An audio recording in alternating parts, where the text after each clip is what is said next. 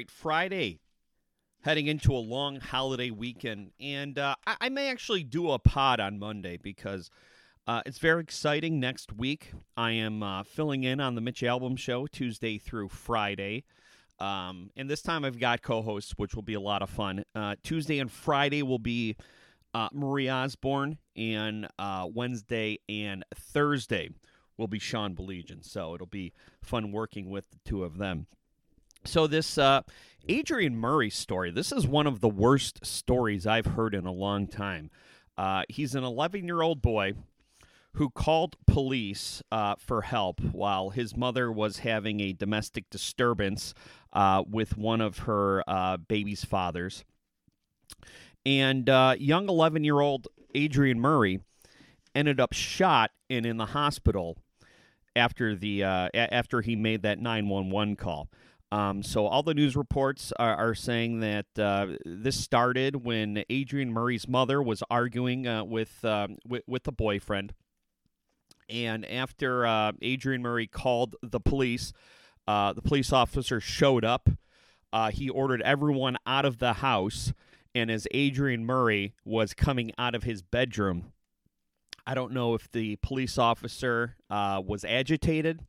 I don't know if he shot first without looking, but the fact remains that as young 11-year-old Adrian Murray was coming out of his bedroom, he was shot by the police officer that he had called. And that police officer has been placed on paid administrative leave. And we may not know all the facts, but I feel like we have enough facts to know that this 11-year-old baby was not a threat to this police officer. And I don't know what protocol is, but the fact that this police officer is he's not even still on the job. He's getting paid to sit on the sidelines while he's while the investigation's going on is just absolutely mind-blowing to me. And here's the thing, okay? Bad law enforcement is bad for law enforcement, okay? And you know, we're always reminded by people whenever there's a story about a police officer either acting too quickly or overstepping their authority or using way too much force, that there are the vast majority of police officers out there are good police officers doing a great job. And I agree with that. But when you get an example like this, you have to call it out, because if not, it's very easy to sweep under the rug. And by the way, incidents like this, incidents like George Floyd, incidents like countless others, the young man who was beat to death down in Memphis, his name escapes me, but bad law enforcement like that puts good law enforcement officers in the line of danger, because now there's anger at police officers. After George Floyd, we saw it. These police officers had to, maintain peace at these protests where everyone was very angry at them and wanted to lash out at them. And then when these protests get out of hand and there's looting and rioting, who has to clean up the mess? The police officers. So you'll excuse me as a supporter of law enforcement myself if I call out bad behavior where I see it. Now, obviously, the family, rightly so, is calling at least for this police officer to be fired at the very least, and for the body camera footage to come out. And it's going to be a hard watch because, as I said, this is an 11-year-old kid. He was just doing what his mother told him to do. He was probably in his room because he was upset and probably frightened by whatever altercation was happening between his mom and her boyfriend, or whatever her relationship was to this guy. And him probably thinking help is here on the way. All he gets is a bullet. It is a bullet for complying with police officers' command. So that body cam footage is going to be of great interest. I don't see a scenario where this police officer felt threatened by an 11-year-old boy, other than a bedroom door was opening and he shot first and asked questions later, or he got a little squirrely not knowing who was coming out of that bedroom, and instead of taking cover or waiting a split second to see that it was just a child, he just shot. And luckily, Adrian Murray is expected to survive physically, but obviously, there's going to be emotional scars. And then I think once you investigate this police officer, once you apply the proper charges and sentence him appropriately, I think you need to start investigating this child's home life, because the fact that his mother put him in a situation to where he had to call 911, and she put that responsibility on this 11-year-old boy.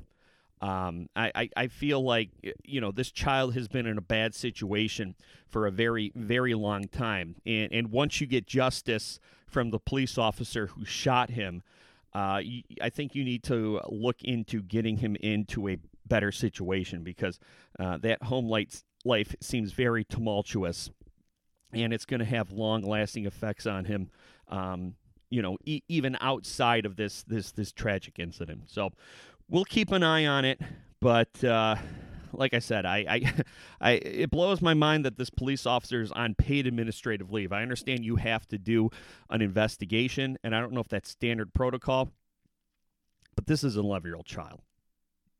Put him on unpaid administrative leave, and don't let him get back on the police force. All right, so I spent a lot of time on this show taking both Joe Biden and former President Donald Trump, taking both Ron DeSantis and former President Donald Trump to the woodshed, and now I guess it's the Biden family's turn.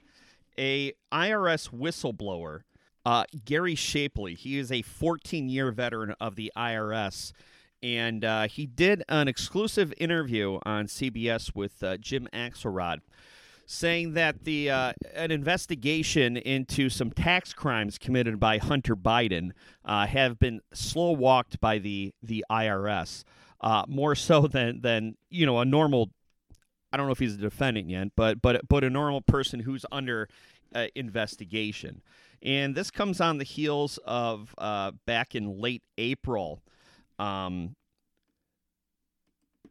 something came to light. It was the House Judiciary Committee.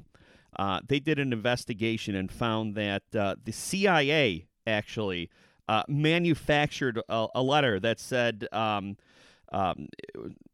story about Hunter Biden's laptop was Russian disinformation, and it wasn't organic. It was done at the request of then candidate Joe Biden, and some folks. Acting director at the time, Mike Morrell, was complicit in it.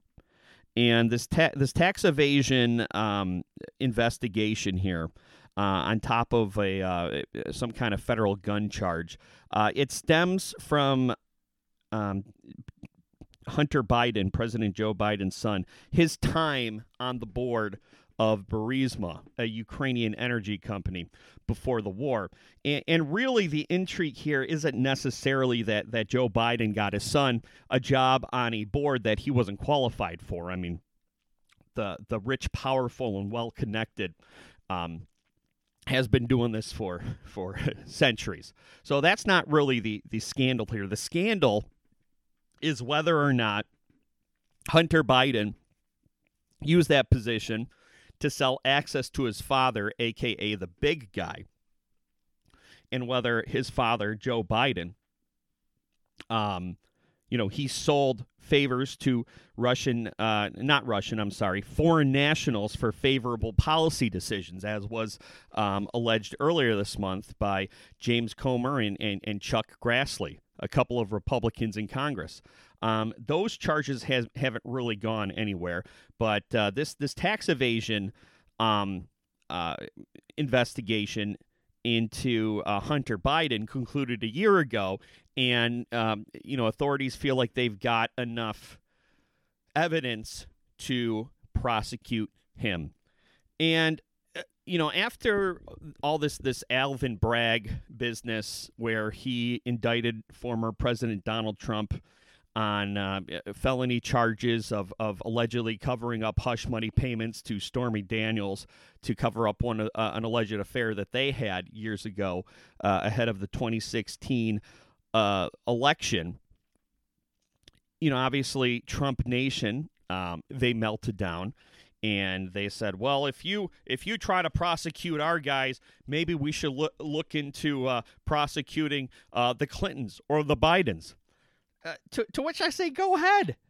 I think a lot of people who are diehard Donald Trump supporters, they see him almost as a religious figure and that he's infallible. And I think they're working under this false premise that there's a contingent of people out there who see the Bidens and the Clintons and I would say the Obamas, even though the Obamas haven't really had any controversy surrounding them since they left. But a lot of these Trump diehard supporters feel like there's an equal and opposite amount of people who see the Bidens and the Clintons the way they see Donald Trump. And that's just not true. I mean, I think, and I wouldn't even say I'm on the left. I'm just someone who lives in the real world who is not a fan of Donald Trump or the Republicans really at large. But, out here, outside of, MAGA country, there are no sacred cows. All right? If the Clintons did something illegal, if the Bidens did something illegal, prosecute them. If they didn't, leave them alone. Same thing with former President Donald Trump. If he did something illegal that a normal citizen would face legal repercussions for, well, then prosecute him. And if he didn't do anything, leave him alone. I don't think threatening more accountability for other elected officials, whether they're Republicans or Democrats, is necessarily the threat that you think it is. And oh, by the way, since we are on the topic of 2016 presidential candidates, there's a lot made over Florida Governor Ron DeSantis's clumsy at best Twitter Spaces rollout of his campaign. Turns out 24 hours later, as I predicted, it was not a fatal mistake. Like I said, probably the worst thing that happened to Ron DeSantis's campaign is that it probably didn't give him much momentum in the polls. I think that even if everything went well on Twitter's end, it probably still would have lacked momentum. But I felt like it didn't really hurt Ron DeSantis, and it didn't really help Ron DeSantis, at least when it comes to the polls. But Ron DeSantis has been kicking ass fundraising.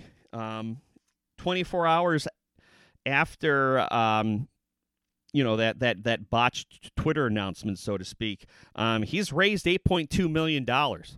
And maybe he can give a little bit of that to his buddy Elon Musk to maybe help bolster the server space, because he probably needs the money just as bad as Ron DeSantis does. We may have a possible motive now into the MSU shooting that happened in February. The gunman Anthony McRae, up until now, has had no demonstrable connection to MSU, which made his rampage all the more puzzling. Well, now it's come out that in the days after the shooting and in the days after gunman Anthony McRae's request, this is from the Detroit News, an unidentified man who came to the police station and said he knew Anthony McRae, who he referred to as Tony, told police that he last saw McRae, and his name has been redacted, about 3 weeks earlier, and the man said that um, Tony seemed to be agitated. Tony told him that he had been beaten up by students. Tony didn't indicate if the students were MSU students, and Tony did not advise what caused the altercation between him and the students. So at this point, I don't really know if you need a motive to prosecute. It might be helpful in making sense, but how do you make sense out of something so senseless? And motives are never justification, but you also kind of want to know, what drove somebody to commit such a heinous act. I mean, it's getting terrifying. I mean, you're hearing stories of people who don't even have motives anymore. They just go out and they're randomly shooting like it's Grand Theft Auto. So maybe this might help with profilers. This might help people who are looking into the psyche of mass shooters who might be trying to decrease their frequency. But when it comes to prosecuting McRae, I don't necessarily think a motive is necessary to put him behind bars.